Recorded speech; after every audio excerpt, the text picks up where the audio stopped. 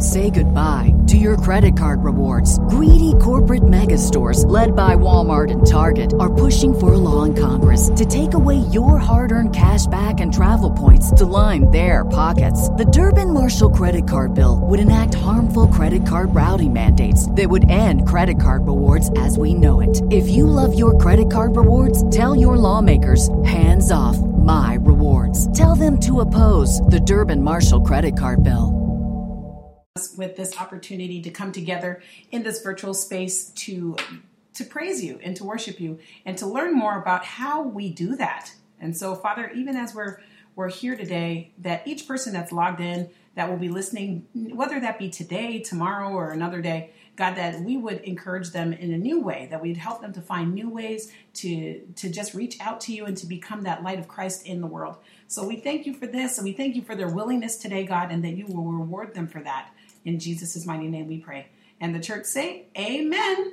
Amen, amen. All right, team. Good to have you back, every single one of you. Good morning, Next Movement Church. Minnie Dab. Just glad to have you back again on this beautiful Sunday morning. We're glad to know that you've joined us again in this virtual house of the Lord. And if you're new here, we just want to say good morning and welcome. Welcome, welcome, welcome. So if you've been here for a while, just, welcome back. And we just hope you're ready to dig in because we are getting close to the end of this series. Yeah, we're getting close again to the end of something. So this is our 16th week. So we're getting, like I said, close to ending an almost never-ending topic. But we're drawn closer to the end of the series, and we're digging through the most foundational spiritual practices which are rooted in life and experiences of the early church. And again, I highly recommend, there are some really great books on this topic if you're trying to continue reading, and I will definitely post a link in our materials page at some point on our website to the Spiritual Disciplines Handbook by Adele Calhoun. I highly recommend that one. There's a couple other books out there that I recommend that I'll probably tag and put there in the resource guide. But if you want to continue your journey there and find out about some really sometimes even lesser known practices, those are all things that you can read into and find ones that meet you right where you are in your stage of life. But so what we have been doing is just covering the disciplines that are really fundamental to the church and the ones that have been carrying the church over the course of its centuries of life. And so these disciplines have endured church history, as we did explore one week. And so I hope you're energized and excited and ready to learn again today, because there is much for us to cover. A lot of interaction I'm going to need today and your help and support to get through it. So if you're ready to go and get through it, just give me the biggest thumbs up that you got. Thumbs up one more time. If you got good thumbs. Good job. They're all beautiful. Look at your beautiful thumbs. Look at those thumbs. Just tell thumbs, you are so beautiful thumbs. Good thumbs. See, this is part of what makes you human. Posable thumbs. If you didn't know that, that's part of what makes you a human being, having posable thumbs. So we're grateful for our posable thumbs. All right. If you're new here, just interested in getting caught up, go to nextmovementchurch.com, use our podcast link, and go through Spreaker and pull up those sermons there. And we will gladly help you get caught up and help you move forward with confidence. Or send us an email here at the church, and we will give you a link so that you could go back and read them all.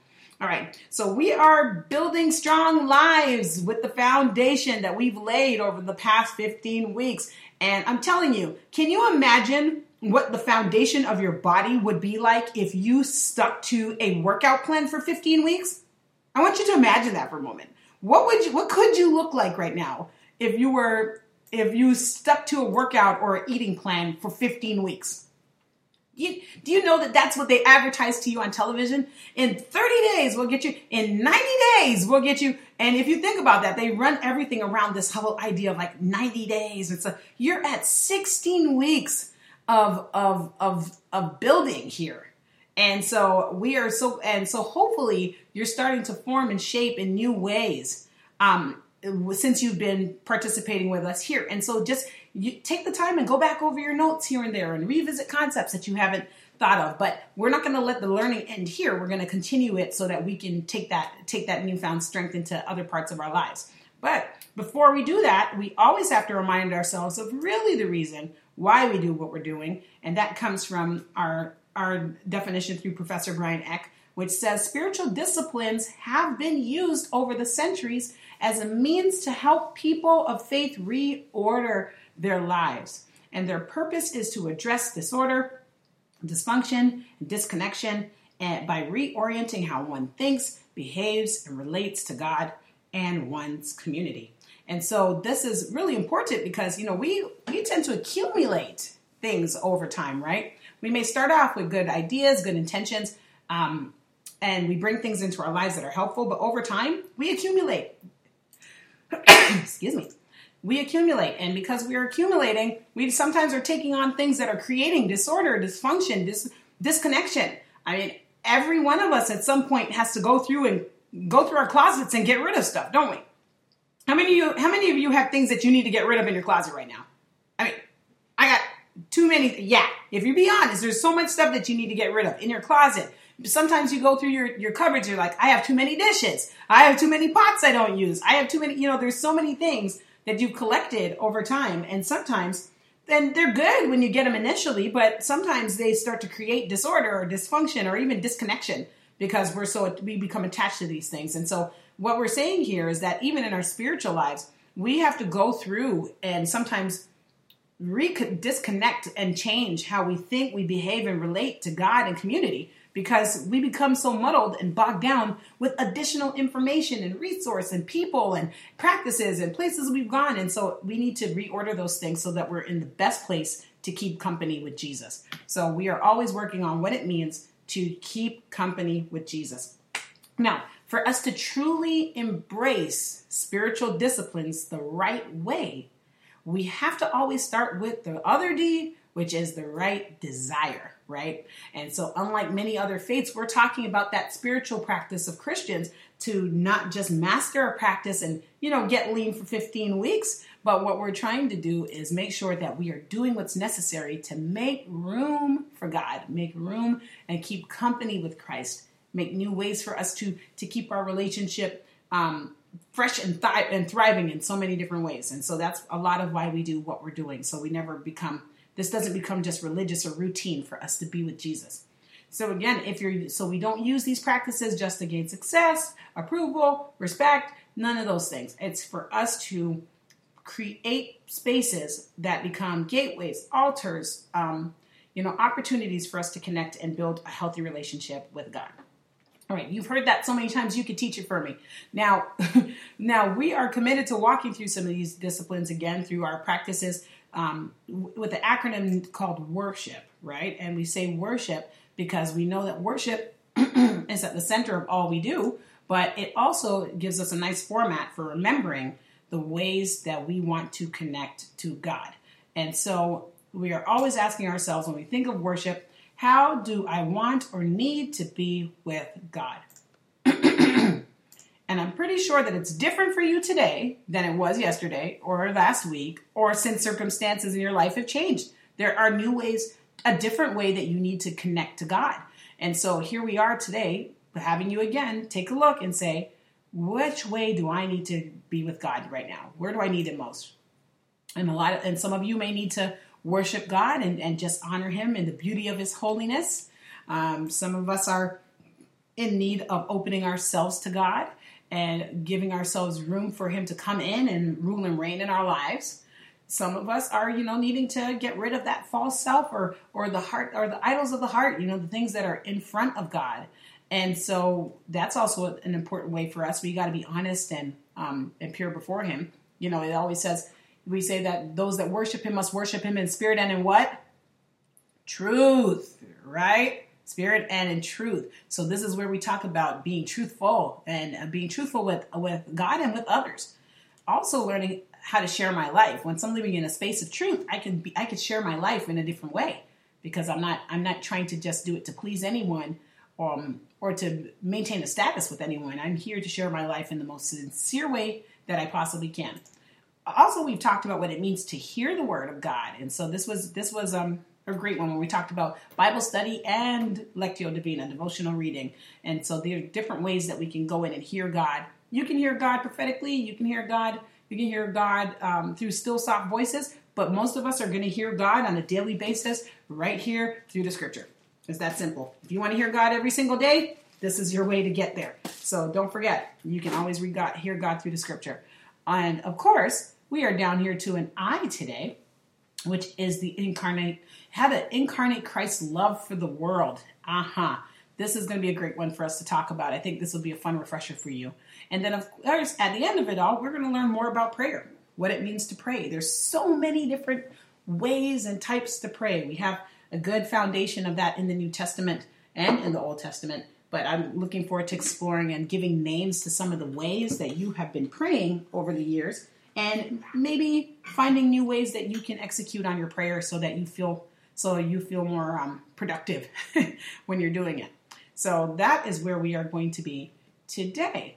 So I want you to take a quick look at that list one more time, and just for a second look over it and say, hey, where am I today? What am I looking for the most today, and what am I working on?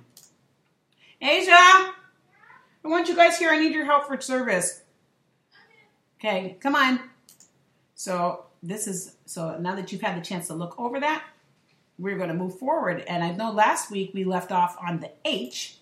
So let's talk about the H again really briefly. Last week we finished up that exploration, and when we said H, we're talking about the hearing disciplines. And the hearing disciplines are the practices that help us to form the mind of Christ, right? And so, where's your brother? Get him. These are ones that help us to form the mind of Christ. And so where we decided to start that is with the Shema, right? And so the Shema is right here for us to read in Deuteronomy 6. And you can read the entire chapter, but verses 4 through 5 is where we put a lot of our emphasis. And so it says again, "Hear, O Israel, the Lord our God, the Lord is one. Love the Lord your God with your heart and with all your soul and with all your strength." Amen. And so this is that prayer that the Hebrew people have been able to pray every single day for centuries. And get your chairs and don't make noise, please. Thank you. And they've been praying it for centuries, and this is their declaration every day, almost their pledge of allegiance every single day to the Lord, to abandon all other gods and to make sure that He is at the center of all that they do and all that they inherit, all that they inherit and all that they become. And so here we are. We said again, "Hear, O Lord, the Lord our God, the Lord is one. Love the Lord your God with all your heart, with all your soul, and with all your strength." And that's not something that we should ignore either. That's a great practice for us to inherit as well too, the opportunity to pray our commitment to God every day. Now, in our exploration of this and the Shema, we also talked about Jesus. And we talked about how Jesus extended this command to love God by including the command to love people, right? So we talked about not just this idea of loving vertically, but also loving horizontally, that completion of our cross, right? Love God, love people. And so Jesus says here in Mark 21, 29 through 31, he says, the most important one, as in commandments, is this. It says, "Hear, O Israel, the Lord our God, the Lord is one." So he's directly quoting the Shema, right? The Lord our God, the Lord is one. Love the Lord your God with all your heart, with all your soul, and with all your mind, and with all your strength. And then he extends it and says, the second is this: love your neighbor as yourself. There is no commandment greater than these, right? Amen. So the command to love God and love people is a really powerful observation for us as Christ followers, because it reiterates the importance for a really balanced spiritual development. So when we're talking about using spiritual disciplines, we can never forget the constant reminder that God sees our efforts to love Him and to love people on the same plane. It matters that it's just as important for us to express our love and grow in our love for God as it is for us to express and grow in our love for people. Okay? You need both. So our practices that we engage in when it comes to this is to be a mix of being connected to God and connected to community, whatever community He's placed you in. And that's the people in your home, the people on your job, the people at your church, the people wherever He can send you to. All right. So our job is to do both. Love God and love people. So always remember that. That's your cross. Love God, love people. That's what the mission is all about. So as we moved a little further on that last week, We also reviewed that connection between Revelation 22 and 4 and Deuteronomy 6 and 8. And this is also found in the Shema. When we talked in Deuteronomy 6:8, it says that you shall bind these words as a sign on your hands, right? And they shall be symbols between your eyes, or between the frontlets of your eyes. And so you're talking about your hands and your eyes. And so what we understood there is that the physical location of on your hands and between your eyes are important symbols, because they talk about all that you do and all that you see, right? So your vision and your action, your vision and your action. So your love for God and people should cover your vision and your action. And it comes all the way from the early parts of the Bible in Deuteronomy all the way to the end of the Bible in Revelation. It is like bookends for the whole story, is for us to be able to love the Lord thy God with all your mind, soul, body, strength, all this stuff that we're talking about, and to love them as yourself. Jesus drops in the middle of that. So we start with love the Lord your God, all your mind, soul, strength, bind it on your hands and between your eyes. Then Jesus comes in and says, yeah, do all of that and love people. And then we get here in Revelation when it says, and you're going to take all of what you learned and do it, bind it on your hands and with your eyes. So we got to do both, and it's for eternity. So get loving. Get loving, find a way to love those people, find a way to love the unlovable, folks, because we're going to be doing it into eternity. We're not just dancing on streets of gold, and we're not just enjoying grapes and all kind of foolery. We are going to be loving those same people, because they're going to be there. What? They're going to be there. There used to be a lot of jokes about, religious denominations that think that they're the only ones going to heaven, right? And I'm sure you've all heard a joke before or two of a religious denomination or two that thinks that they're the only ones going to heaven, and then they're going to get there, and then all of us will be there, and then they're going to be so disappointed because all of us are there. But that's the thing, is that we will always be in a position to where we're going to have the people that are around us. So get along with them, because we're going to see them again. We're going to see them again. All right. So on the screen, you have the best known practices for hearing God's word to us, right? So over the past 2 weeks, we covered all of these, and that's what my summary was just about. These practices, the Lectio Divina, which is devotional reading, which is a great way to study your Bible, to go through your Bible. Then there's actual Bible study, which we're becoming investigative and asking questions about ourselves and how we relate to Jesus and how that applies to our world and our lives. Where does it intersect? And so it's different than devotional reading, because devotional reading is where we allow the scripture to master us. And Bible study is where you get in to try to master scripture. You're trying to get in there and understand it and apply it. Then we talked about meditation, right? And memorization. And we spent a lot of really good time talking about those last week, because we explored these as layered practices. That's what I'll call them, layered practices, because you can use them to enhance other practices and other disciplines or experiences. So I really enjoyed our conversation around meditation, because we got to dismantle some just popular media thought around this. So as a refresher, meditation is the slowing down and giving of one's undivided attention to God, right?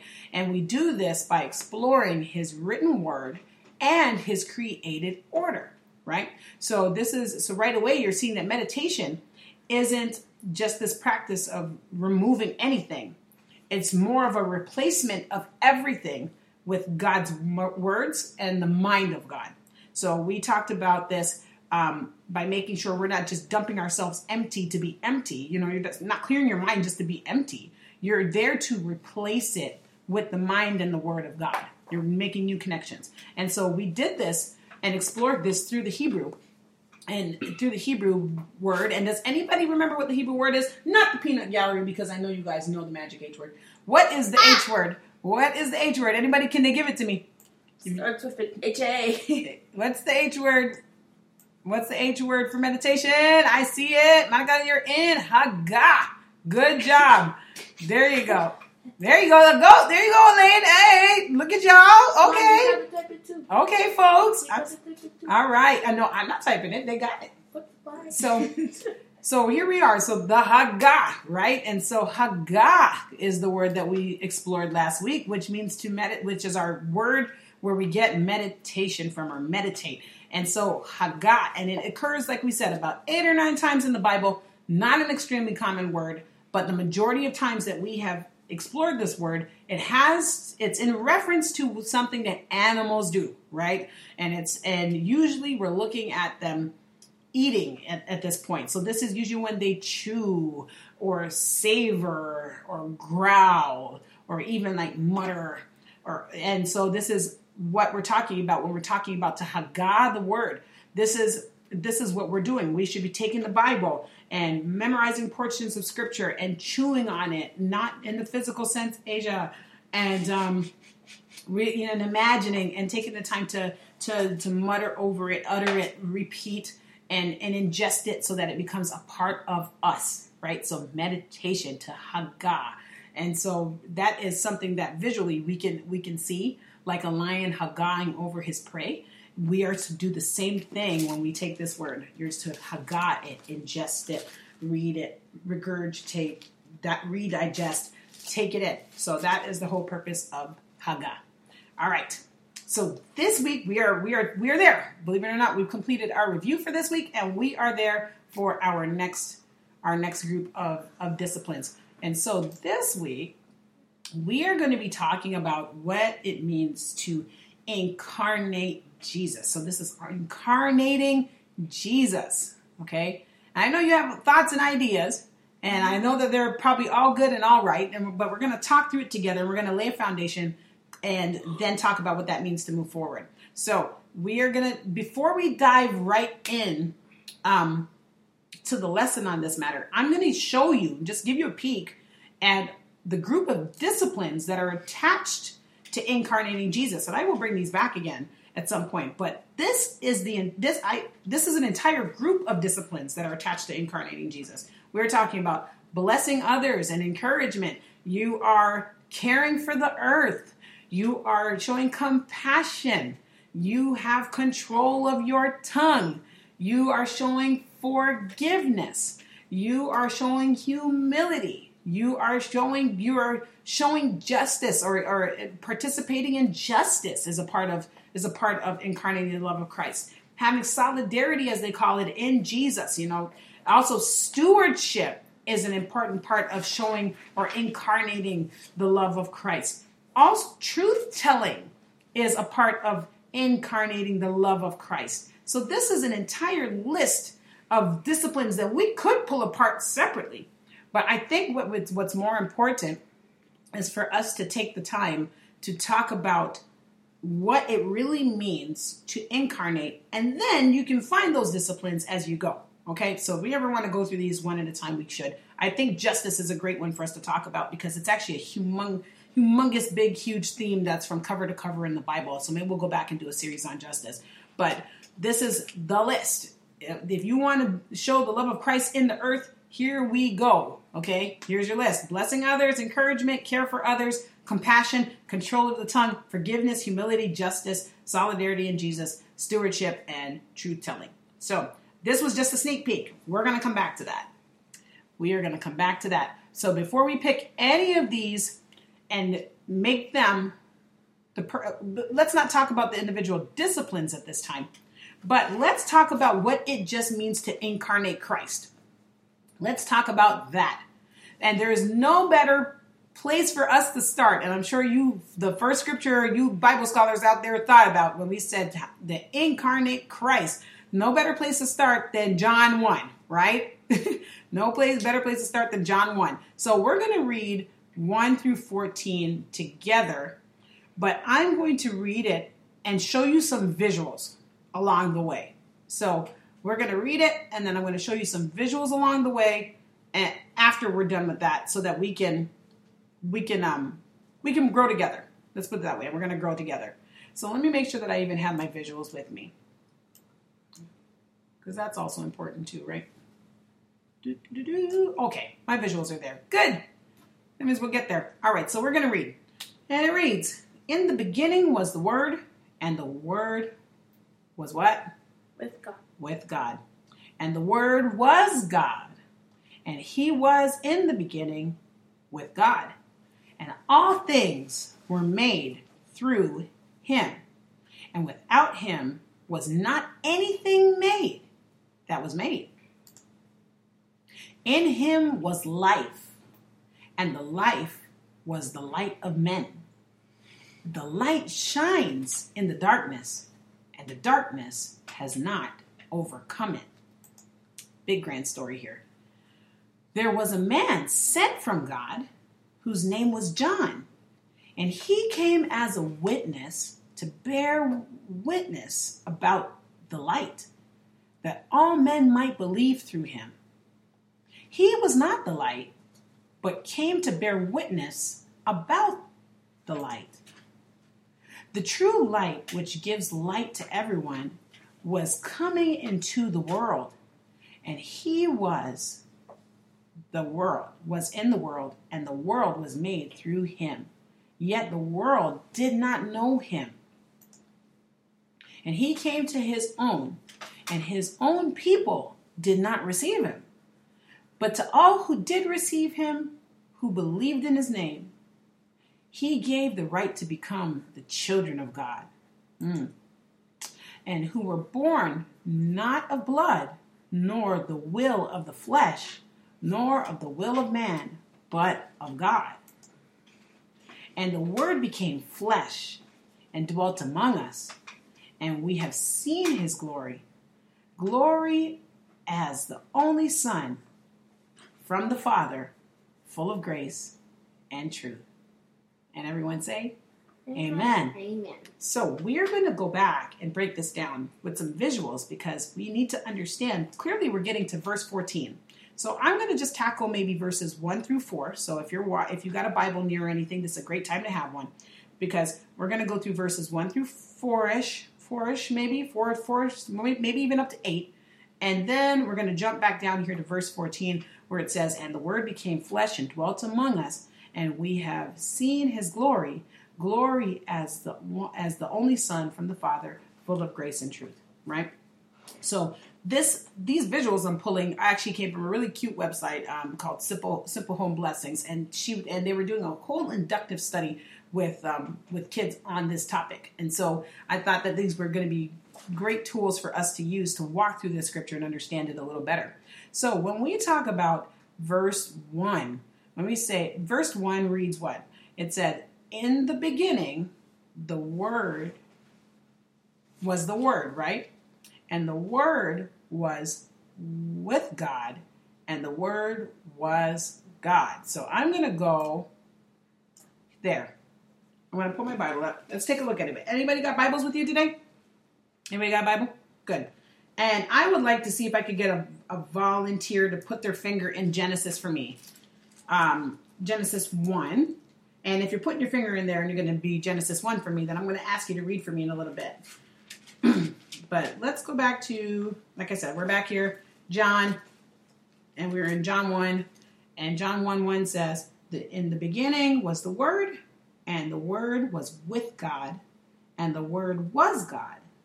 Right? So let's ask ourselves this question. What was in the beginning? All right, read it. What was in the beginning? What does it say in verse 1? And anybody is able to respond. So we're gonna talk together now. Talk together. So you can open your mics, you can type in, but what does it say? What was in the beginning? In the beginning was the Word, and the Word was with God, and the Word was God. So I'm going to ask you a few really bite-sized questions. So what was in the beginning? What was it? Really easy. Even kids. Word. What did you say, kids? The Word. Word. All right. Come on in, Ruby. Yep, it was the Word of God. There we go. So we got the Word. I see you in here too, Deanna. So I'm going to ask you the next question. So Ruby says, okay, in the beginning, the Word was in the beginning, right? So who was God? Who was with God in the beginning? Jesus, the Holy Spirit, the three in one. Okay, so the Holy Trinity is there, right? And if we're just reading here in John chapter 1, it says explicitly, it says here that the Word, so in the beginning was the Word. And then who was with God in the beginning? Jesus. The Word. Right there. It says, and the Word. And the Word was with Was God. With God. Right? So we're gonna pick apart this one line of scripture And the in Word such was- rich ways today. It's gonna be fun. And the Word was God. All right, so here we go. So it says that, so we'll get this together. Let's do this. Boom. It says here, right, as we can see our little map, we have, who was in the beginning? The Word, Word right? And who was in the beginning? And the Word was with who? was God. With God, right? So they're here together. We got that? We have the Word and God together. And what does it say about God and the Word? That they are with each other, right? Mm-hmm. So They're one. They are one. So we have God, and we understand God to be who? Who is God? The Father. Right? We have God the Father, Son, Holy And Spirit. God the Son. Right? And And God the Holy Spirit. Trinity. Right, so we have this beautiful Trinity situation here. We have this Word and God now, but I won't even go into the depth of the Trinity talk yet. We'll just talk about what we're reading here. So we have, in the beginning was the Word, because John is telling this story of this way for a reason. It says, in the beginning was the Word, and the Word was with God. And then what does it say about God and the Word after that? Because I got an equation down here. God is the Word. What does it say, Katie? What does this look like to you? God is the Word. The Word was God. God is the Word, right? So it says, in the beginning, we have God, that was the Word, and the Word was with God in the circle. And then, but we also understand that the Word was God, right? So whatever happens with the Word is also happening With God. with God, because God and the Word are the same thing in some way, right? We need that picture. We need this picture in our minds. We need this as we go further. All right, so how do we show that something is equal in math? What do? We put a Equal sign. equal sign. That's why we have it there on the screen, just to keep us going. So equal sign shows that relationship. Word and God and the Word are equal. God and the Word are equal. So that circle on the top is the beginning. That means we have the Word and we have God. They were together, but they were equal. Right? God and the Word are together, but they're equal. It's equal. Then when you talk about the Word, you were talking about God. Everybody got that? Mm-hmm. Amen. If you talk about Word, you're talking about God. Perfect. Love it. So let's go to verse 2. Does anybody have a Bible want to read verse 2? No, if you're using mine. You can have mine. The same was in the beginning with God. Mm-hmm. So he was in the beginning with God, right? So who's the he? Right God. there. The Word. The Word. The Word. Yes, we're still talking about the Word and God, right? So I said the Word is still there. So we still have, so we have, in the beginning was the Word, and the Word was with God, and the Word was God.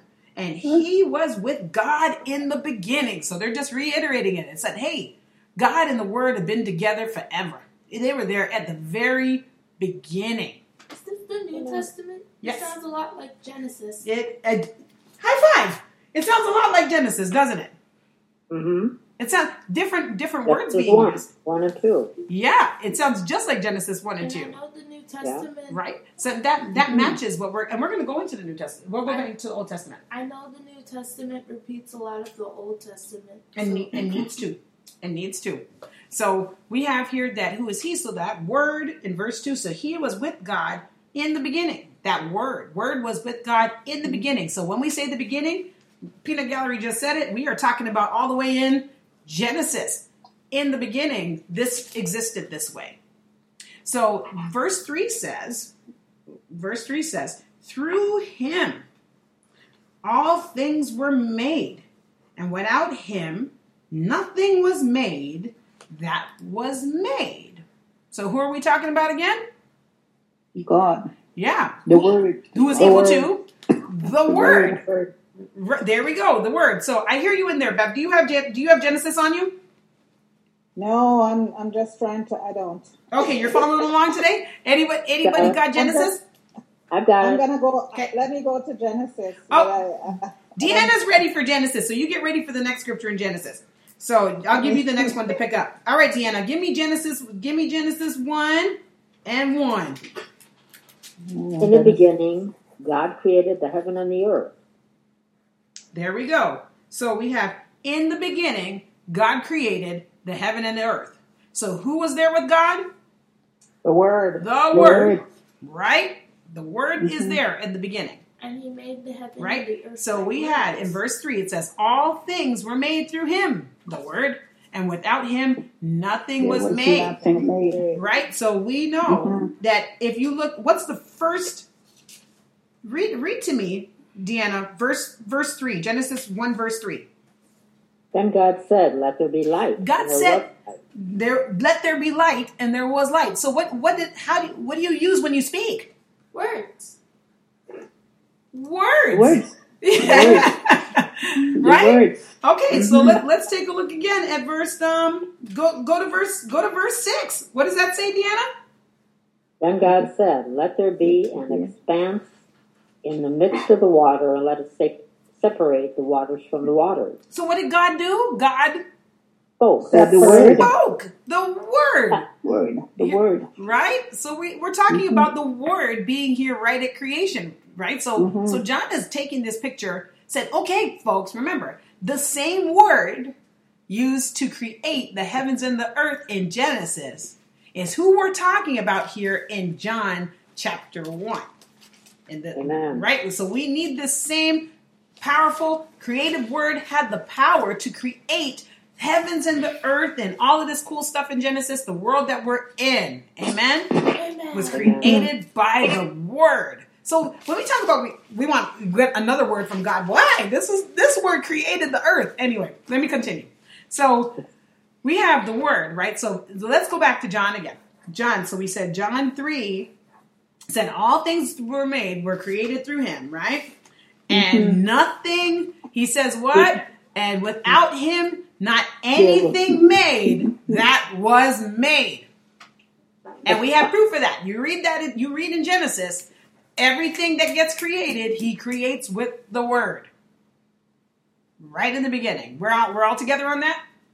Yes. All right, we're together. Yeah. So all things came into being by him, and him which is being the word, and the word is God. The word is equal to God. Amen? So, wait a minute. So we got that in Genesis, right? So what kind of things did the word create? Let's talk about some of the things that he created in Genesis. What are some things he created with his just word? The animals. The animals. Land and sky. All right, land and The sky. light and the darkness. Light and the darkness. Yes. What else? Separated the land from the water. Land from waters. Yep. That beautiful firmament called the heavens. We have so much that was created, right? Grass. Trees, animals. Yes. Grass, trees, animals. So all the things that we are enjoying around us today are all things that were created by the word, right? So this is good. So we're together on this. So let's say this. We can sum it up by saying that the word created all things, right? All right. So let me move a little further. All things. All right. So anything that was made by the word. Love it. So in him, let's read verse 4 in John. It says in verse 4, it says, in him, so the word, right?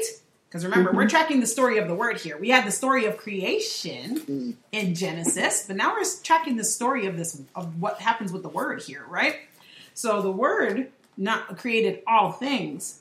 And then when it says that in him, the word was life, and the life was the light of man. Wow. So who is him in this verse again? The word. And what was in him? All things. The word. What you got there, Elaine? What was in him? Light. Yes. The life. Man. Right? And that life was what? The light of man. The light of men. So when we talk about people being here and passing on, we say that their light goes out, right?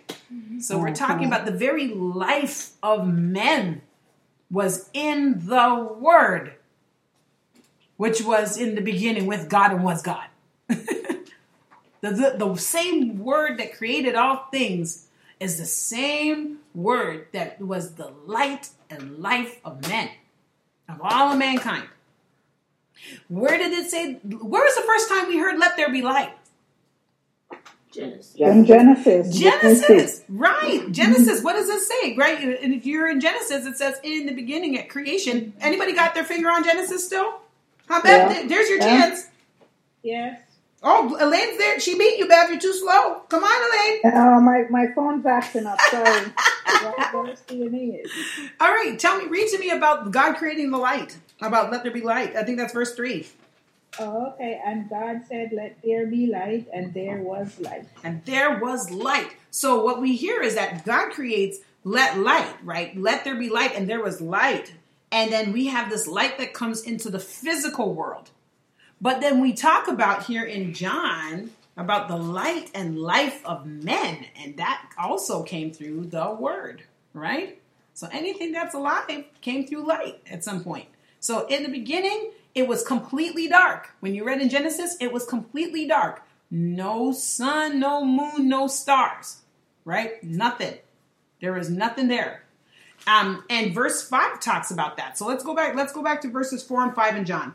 It says here, in him was life, and that life was the light of all mankind, right?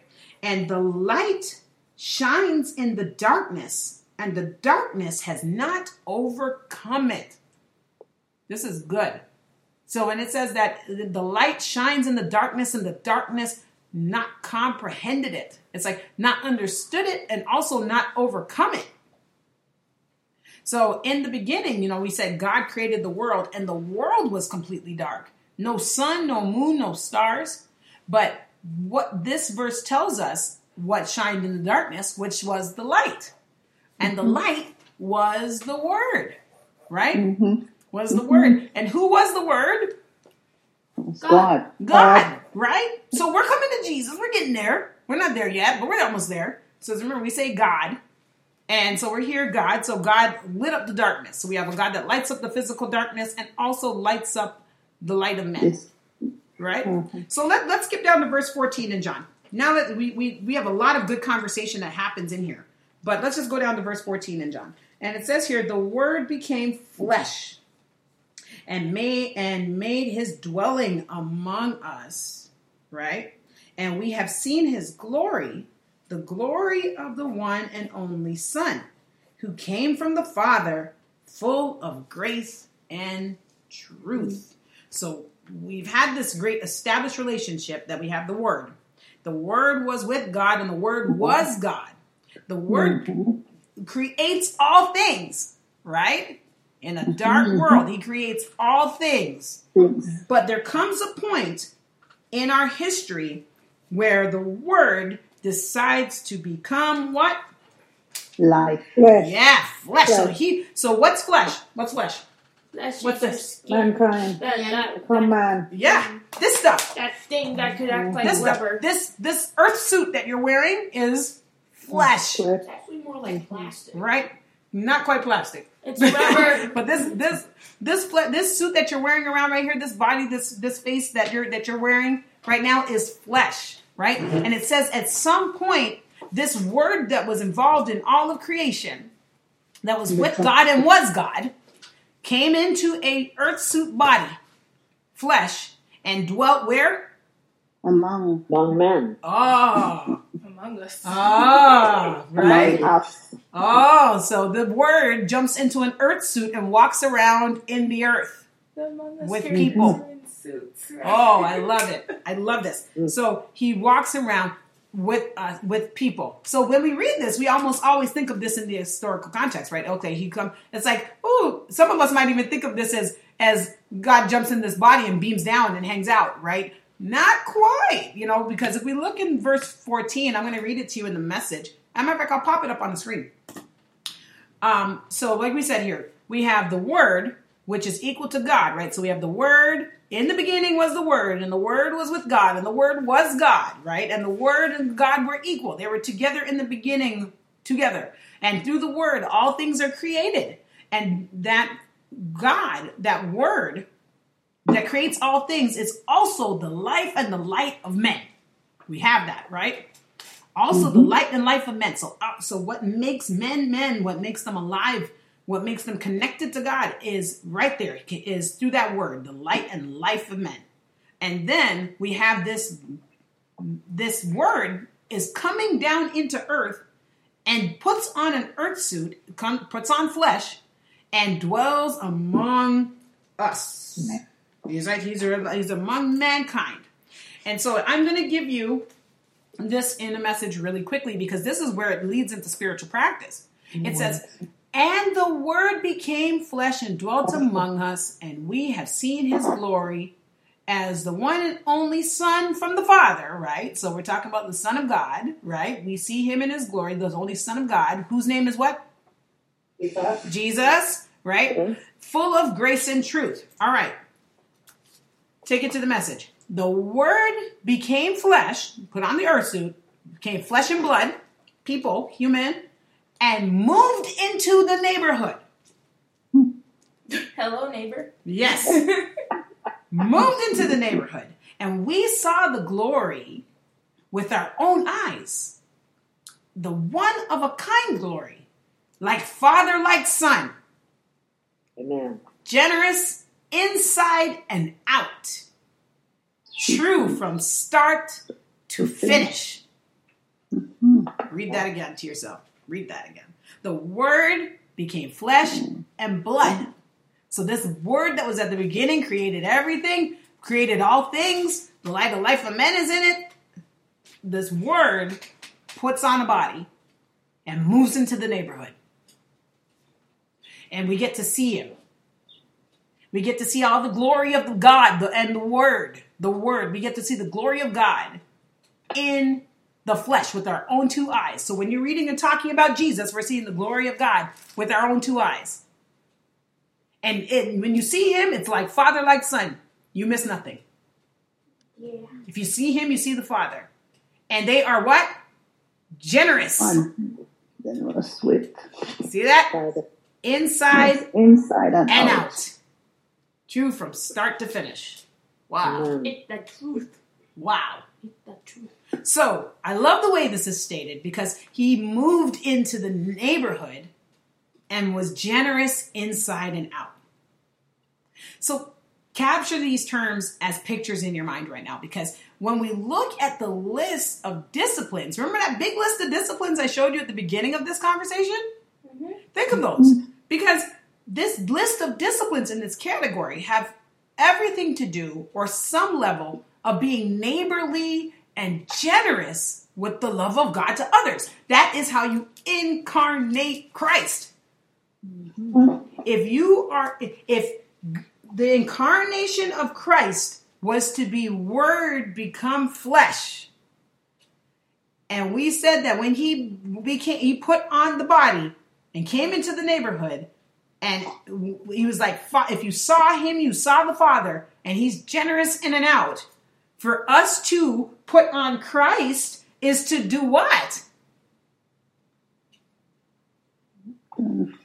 So love our neighbor as ourselves. Yeah, look at all of this, right? So it's like Father, like Son, like Bev, like Deanna, like Ruby, like Elaine, like Monica, like Michael. Look at when they see you, they should be like, ooh, like Jesus.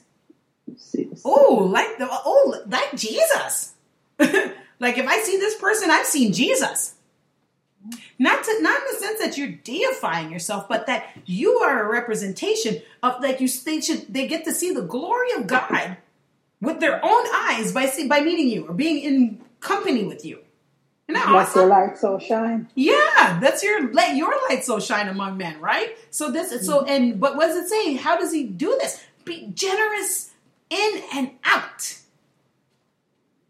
There's so much to capture there. I love it. Okay, so let's look at the list one more time then. Because like I said, we're talking about moving into the neighborhood or wherever community you're in, place, and being generous in and out. True. Because remember, truth again, like I said, he who worships God must worship him in spirit and in truth. Oh. So we already talked about what it means to be truthful, right? And that's why it makes it into the list of spiritual disciplines for us to practice. When we are incarnate the love of Christ, when we are flesh walking the love of Christ, we are blessing others, right? Generous, encouragement, generous, care for the earth, compassion, control of the tongue. That's a part of our truthfulness. Truth telling's on this list. Forgiveness, humility, justice, solidarity in Jesus, stewardship. These are all ways that we are showing that we are Christ-like.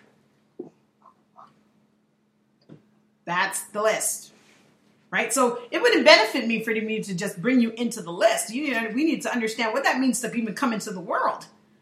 What are we coming into the world to look like and be like? Jesus? Yeah. Who came into the world? Transformation. Yeah. He came in. He put on the earth suit as God and came into the world and dwelt among us to give us the example so that we too can walk around like him. Amen. So this is where we get it. Blessing others, encouragement, care for the earth, compassion, control the tongue, forgiveness, humility, justice, solidarity in Jesus, stewardship, truth telling.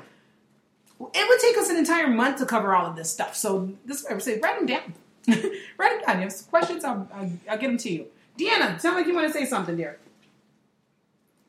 Well, it's total transformation. Yes. By the Spirit working within us, cleaning house and moving in. Hallelujah. Right, exactly. And that cleaning house is a big thing because, believe it or not, there's things in our homes that we don't want to get rid of to make room for this, right? And that's why I said, we won't cover talking about all of these practices today. We won't even try to, but just to remember that we get to choose who we extend these practices to is probably more important than the practices themselves, right? The fact that we don't get to choose who we extend these practices to, blessing others, care and compassion, controlling the tongue, justice, humility. We don't get to choose who we extend this to. Our job is to be like Jesus was and extend it.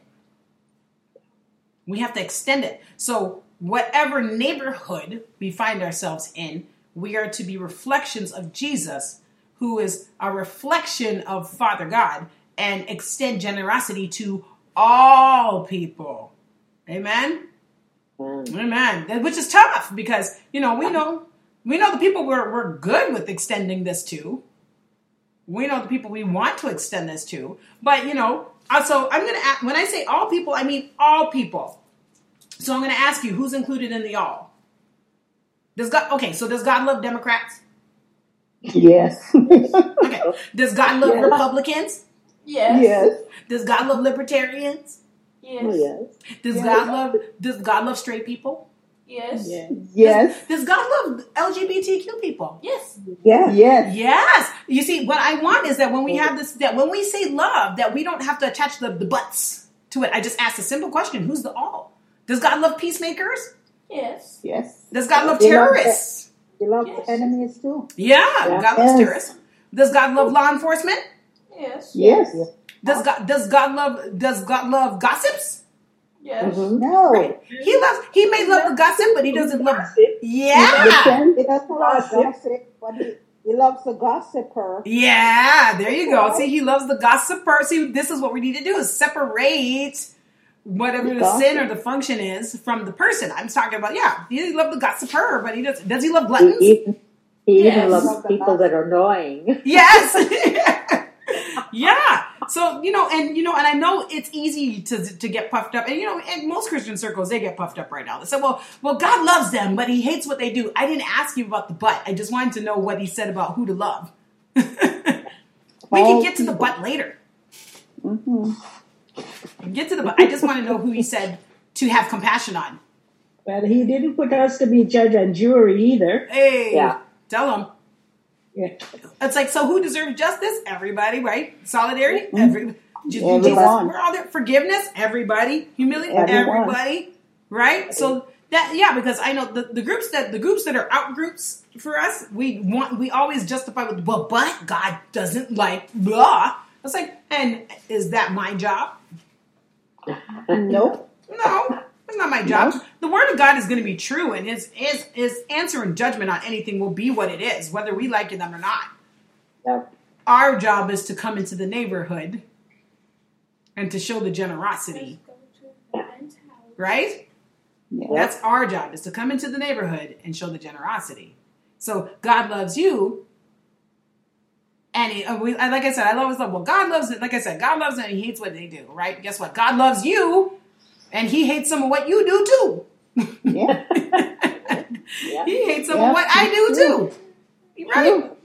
True. Yeah, he loves some of what I do too. So just say God loves them and end the sentence. Just end it right there. He loves them. He loves them. And he wants them to come into the knowledge of him, because the more knowledge of him that you come into is the more you want to please him. And there are things that we give up, not because we don't like them, but because we know it's not pleasing to God. And I'm pretty sure that all of us can have stories of things that we used to love and do that we quite like, honestly, but we stopped doing because we wanted to be pleasing to God. Yeah. But did that happen overnight? No. Nope. Not at all. Nope. Not at all. That would take And every now and again, we still find ourselves slipping into the background, huh? Mhm. Yeah, Yeah. We all have that. We all have that. Yeah. Me included. Absolutely. Yeah. Absolutely. So we always have to be thoughtful of that. We have to extend the love to people that we expect God to extend to us. Because if God was measuring his extension of his love to us based on how he extended it to people, I think we'd be different. but that's not what he's asking. He said love always gives birth to more love. Yes. It always does. So if you're concerned about the sin of a group, you should always ask yourself, have you moved into the neighborhood? Have you showed them the love and generosity of God? Rhetorical question for you, but who has ever won a war by retreating?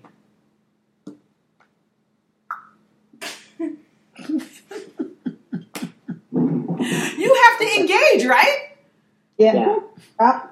Yeah, you have to engage. So and so you have to engage. And so, but the way that we engage is not with the attack, but with the love.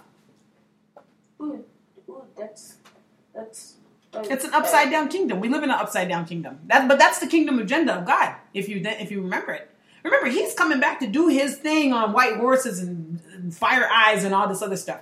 We ain't got to worry about that. The end of the story is the end of the story. But while we're here, we move into those neighborhoods, or at least extend ourselves into the places where we have a group of sin, and we show them the love and generosity of God, what has the power to melt all of it. I love Adele. So Adele Calhoun, one time when I was reading on this topic in the Disciplines Handbook, she said, and I love it, I think you'll appreciate this quote. She goes, "The incarnating disciplines open us to God's heart. They invite us to participate in God's kingdom agenda, his love of justice, his concern for the poor and the oppressed, the widow and the orphan."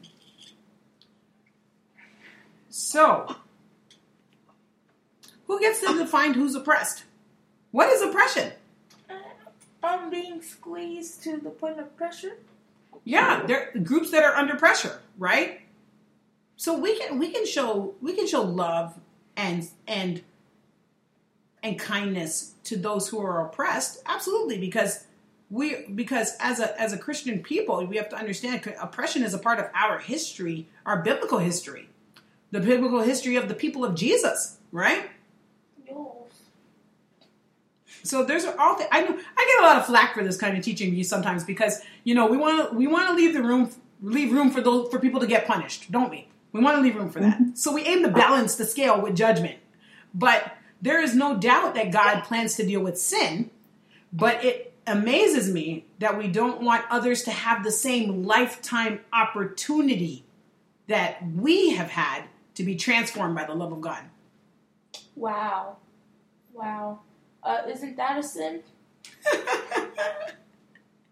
The children speak, but it's true. It seems we don't want to extend that, and that's the thing that we got to consider. We are so grateful that God allowed us as much time as he did for us to find him.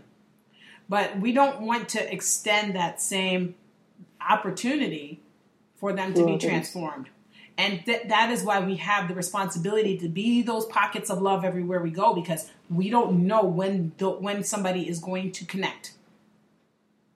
We don't know when someone's going to connect or make a change or a transformation. We don't get to judge that. We just are here to be the incarnated love of Christ to people. So to be in the kingdom, like I said, we live in an upside down way. We love our enemies, right? That's what it said. We love our enemies. We bless those who despitefully use us. There are so many things that we're an upside down way. The kingdom of God is totally the opposite of what happens here. So we also understand John 4, 7 and 8. We're still in John? I'm going to John 4. John 4. I wanted to You went from John to Genesis to John to Genesis, then back to John. Then I did a good job today. John 4, 7 and 8, and it reads, when a Samaritan woman came to draw the water, Jesus said to her, will you give me drink? Oh, this person. And his disciples had gone in town to buy food. So we had talked about the Samaritan woman earlier this year, didn't we? Mm-hmm. But this is an out group. Samaritans were an out group. Outsiders. And Jesus went into the neighborhood.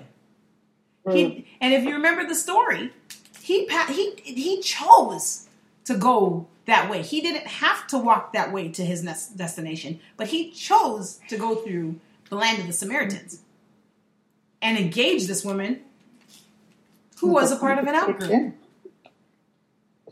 And she becomes the first real evangelist. What's an evangelist? We'll talk about it later.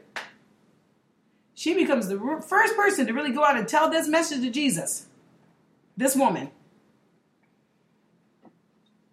So, who are we missing out on when we don't extend? Others. The truth and the love. It's not just the love, but the truth as well. The truth comes with it. Truth comes with it. But when we don't extend truth and love, like we said, truth telling is a part of it. So to love people doesn't mean that we just gloss over the sin. That's not honest either, is it? No. But it's a matter for us to stand in truth and love. And Jesus told her the truth. Mm-hmm. But in extending to her, she was able to be reached, and so was her family and those in the town. So we're missing out on people. We're missing out on kingdom expansion here because we're not talking to other people. We're missing out. We're missing out on growing the kingdom because we're not talking to other people. That's the only way to grow. I mean, if you're talking to people that believe like you believe, you haven't done anything. We haven't grown. We like it. It's comfortable, but we miss the expansion. We miss the actual expansion. So remember that it says that love is of God, and anyone who loves is born of God. I think that's 1 John. Another John scripture. Wow. That's 1 John 4 and 10, which is way in the back, right? Way in the back, right before Jude. 1 John, when Jude is before Revelation, right? 1 John 4 and 10. It says, this is love, not that we loved God, but that he loved us and sent his son as an atoning sacrifice for our sins. You know? Dear friends, since God so loved us, we also ought to love one another. No one has ever seen God, but if we love one another, God lives in us and his love is made complete in us. Mm-hmm. So love is central. Love is central. And so we know now that to love others, the love is for both you and the people you can't stand. Amen? People that you're having challenge with. So here we are. Before we go today, I want to touch on one area. Oh, look at that. This is love. Not that we have loved God, but he loved us, sent his son as atoning sacrifice for our sins. Yep. So before we go, I just want to touch on one area that's rarely spoken of. So we just talked about what it means to move into the neighborhood and be of love. But there's one discipline on that list of disciplines. So remember I said here, let me show you the list one more time. of incarnating disciplines. So we can see how what we just talked about fits into most of these, right? Blessing others, compassion, control of the tongue, forgiveness, humility, justice, solidarity in Jesus, stewardship, and truth-telling. But I want to talk about one that we don't get to talk about very often before we get out of here, because it's not one that I think a lot of people touch on. But let's talk about care for the earth really quickly. And I'm going to go to Genesis. I'm going to go to Genesis. And I'm going back to Genesis 1. Going back to Genesis 1 and 1:29 through 30. So all right, I'm going to get 21 through 30, and then we're going to need 2 and 15. So who would like to read Genesis 1:29 through 30? And God said, Behold, I have given you every herb bearing seed, which is upon the face of all the earth, and every tree in which is the fruit of a tree yielding fruit. To you it shall be for meat. Mm-hmm. And to every beast of the earth, and to every fowl of the air, and to everything that creepeth upon the earth, wherein there is life, I have given every green herb for meat. And it was so. Mm-hmm. So we just read here where God says, I'm going to give you all these beautiful plants for you to eat, and all of these, and they're going to be yours for food. And I'm going to give you dominion, basically over all the beasts of the earth, right? I'm going to have you put in your stewardship these animals and everything that has breath. And if it's green plants, I gave it to you for food. Okay, so let's skip over to 2:15. Chapter 2, verse 15.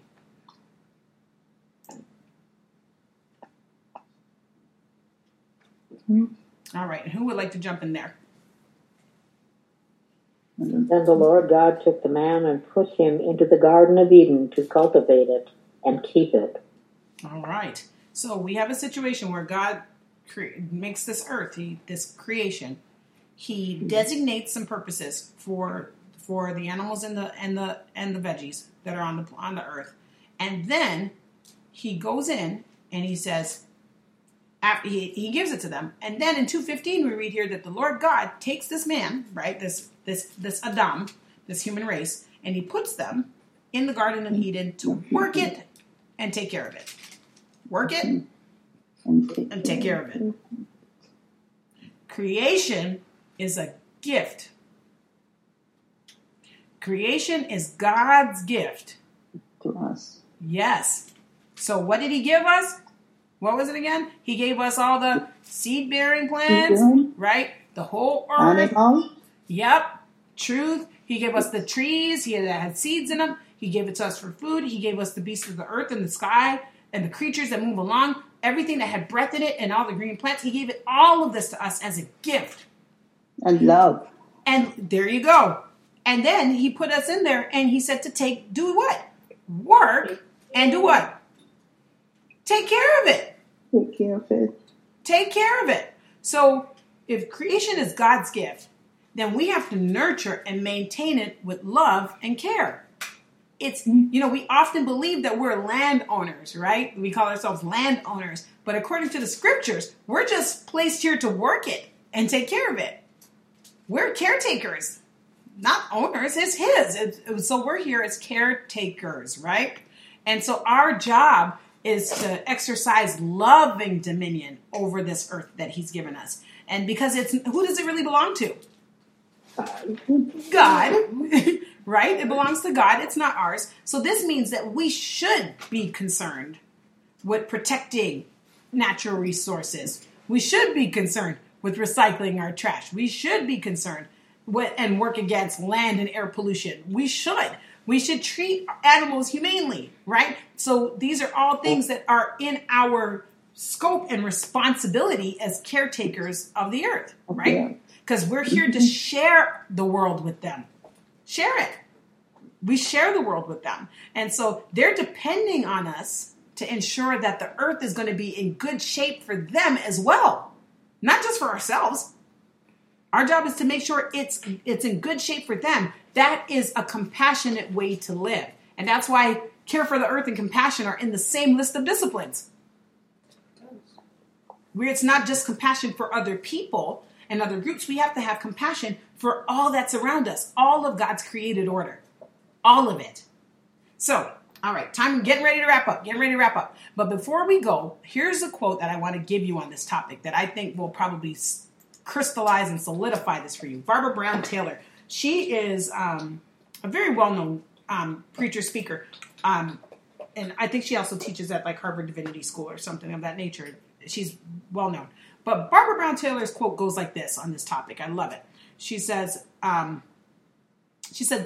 "This land gives us food, our water, these trees that clean the air for us to breathe, all these green and growing things that bless our bodies with their beauty. These are not resources. They are fellow creatures with their own rights and responsibilities to perform if only we will let them." Amen. Mm-hmm. Woo! We coexist with them. Huh? Yeah. So before we go, I'm going to give us a few reflection questions and to think of, and about how you want to apply these practices in your everyday thinking and living. So everything that we talked about today from the incarnate disciplines, right? So again, that list, that blessing others, caring, compassion for the earth, compassion, control of the tongue, forgiveness, humility, justice, solidarity, Jesus, stewardship, truth telling, all these things all these practices that are part of incarnating Christ.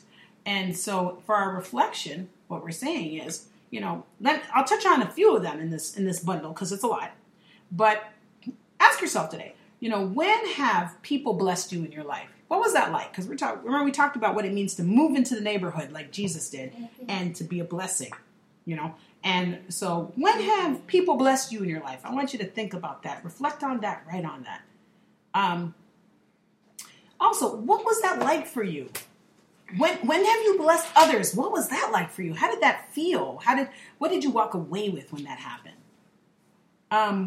Another question for you is, where does your concern for injustice fit into your daily thought life?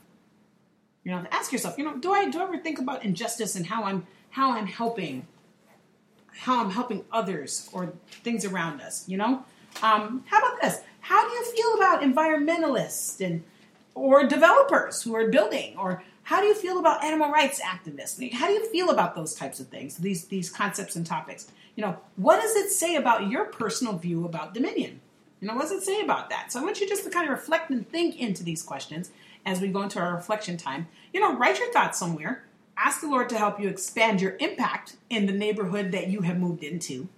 And remember, those places could be intellectual neighborhoods. They could be physical neighborhoods, could be places of work, could be post office boxes where you pick up your stuff, wherever he's placed you in this time in your life. How do you get to be like the incarnate Christ and move into that neighborhood and be that reflection so that when they see you, they've seen Jesus, who has also, when we see him, we see the Father, right? So I'm going to give you a few moments to do that as we go into our reflection time. And I pray that this was a blessing to you, and I'm sure we'll talk about it on the other side.